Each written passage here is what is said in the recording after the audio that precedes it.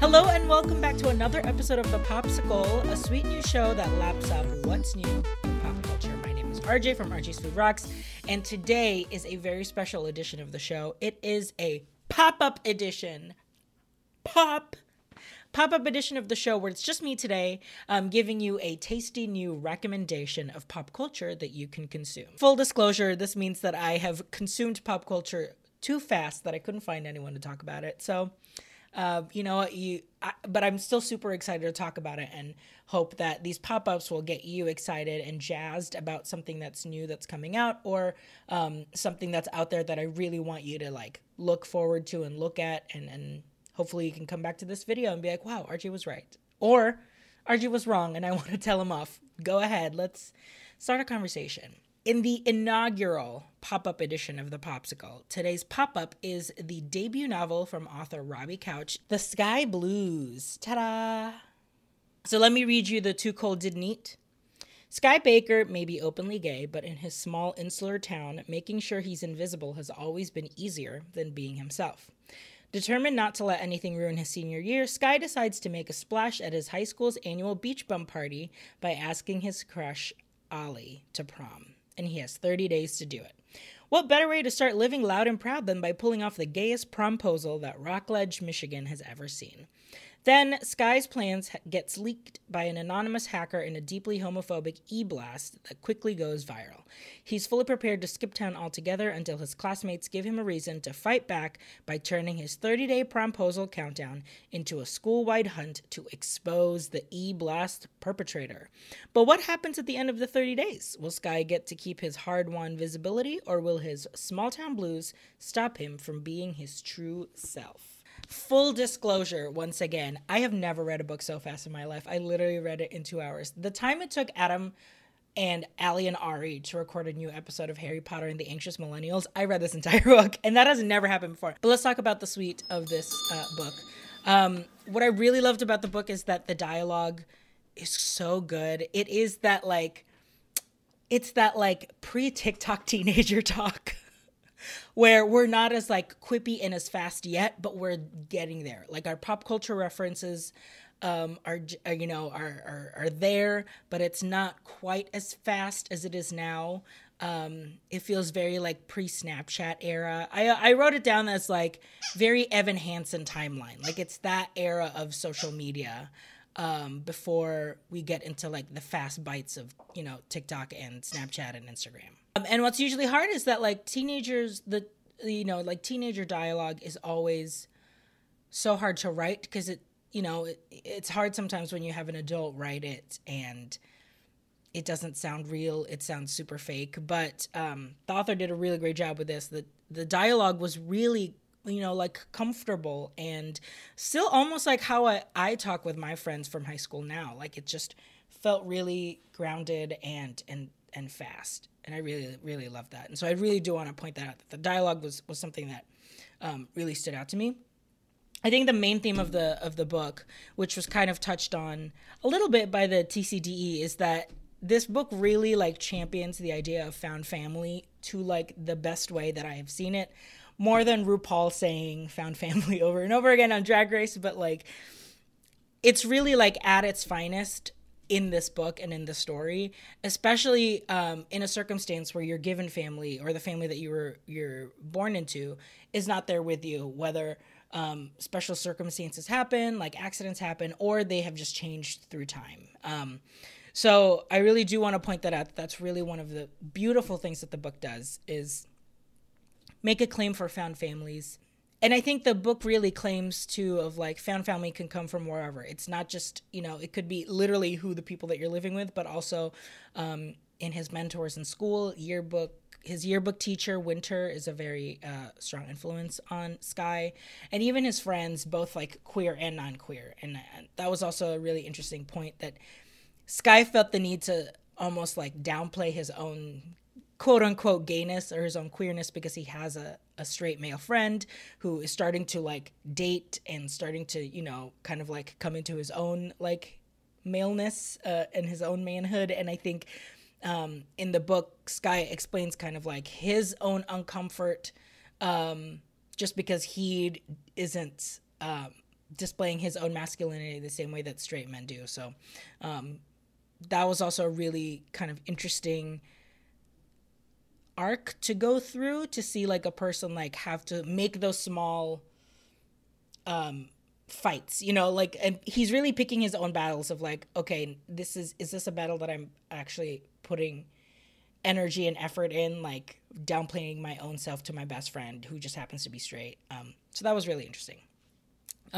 Another idea that really struck out to me from the book is this idea of toughness and bravery. I think like I said, like the timeliness of the book of like it feels like my generation, like millennials, this is kind of like how we wanted our teenage years to be. Like we wanted to be brave and tough because we were still kind of like in the era of, you know, like early 2000s up to 2010, like school during that time was a little different because people weren't as open. It just wasn't as, you know, open and free as it is now for kids. And I think it really explores that idea of like our generation does look back on when we were growing up and when we were teenagers, and us wishing and wanting to have been tougher, braver, you know, stronger, and stood up for ourselves more, which I think is like in full display in the book. That is what Sky is fighting for.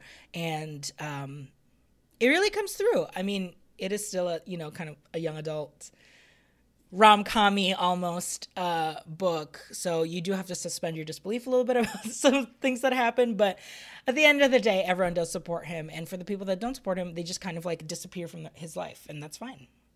You don't have to spend energy to keep people that won't let you be your genuine self, you know? So I thought that was very nice.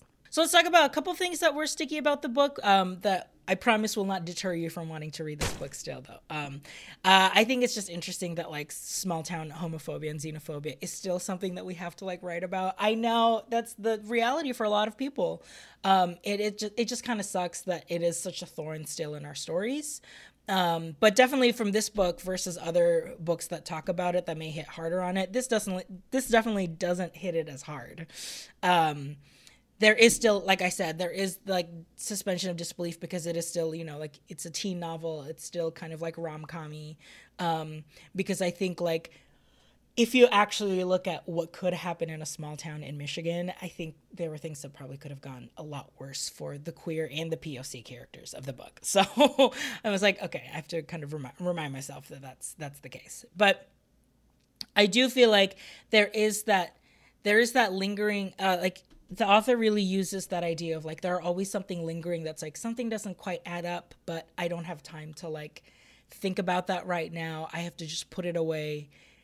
And like, it's as if the author is like, here, I'm giving you something real quick, but I know that we have to keep moving along with the story. So that'll clean up later. Don't worry. But I just want you to know, which I was just like reading. I mean, I guess reading in one sitting too has definitely been like, oh yeah, that's weird, but you keep going because I'm still following like a path. Constantly things are changing and are happening, and we do our best to just juggle everything, you know, like Sky, we're seeing Sky go through this whole ordeal with prom, and then his whole ordeal with like safety because there was someone out to hurt him, you know, with the e-blast, which I've never said the word e-blast before, and so it was very shocking to read the words e-blast on a book, but it did bring me back to like, oh, yep, Yearbook. I was famously on Yearbook. But yeah, it went back to like, yep, sending emails, yeah, mailing groups, you know, all that good stuff, growing up in the early 2000s.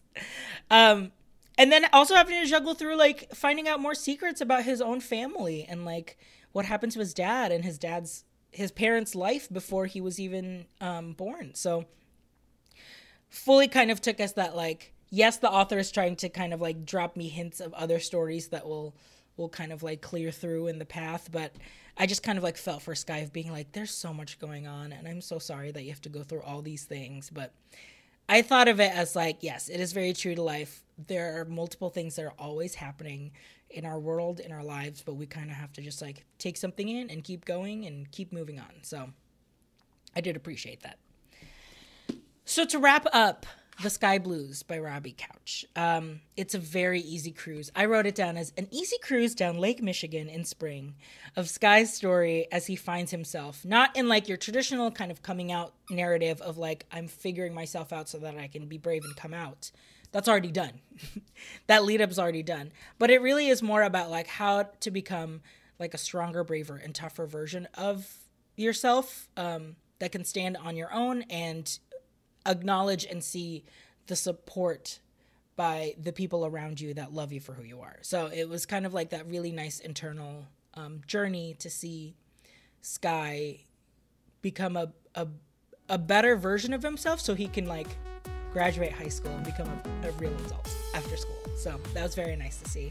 And I definitely recommend it. The Sky Blues by Robbie Couch. Thank you so much for watching another episode of The Popsicle. If you're watching on YouTube, go ahead and comment below and let me know if you do end up reading The Sky Blues. Let me know what you think.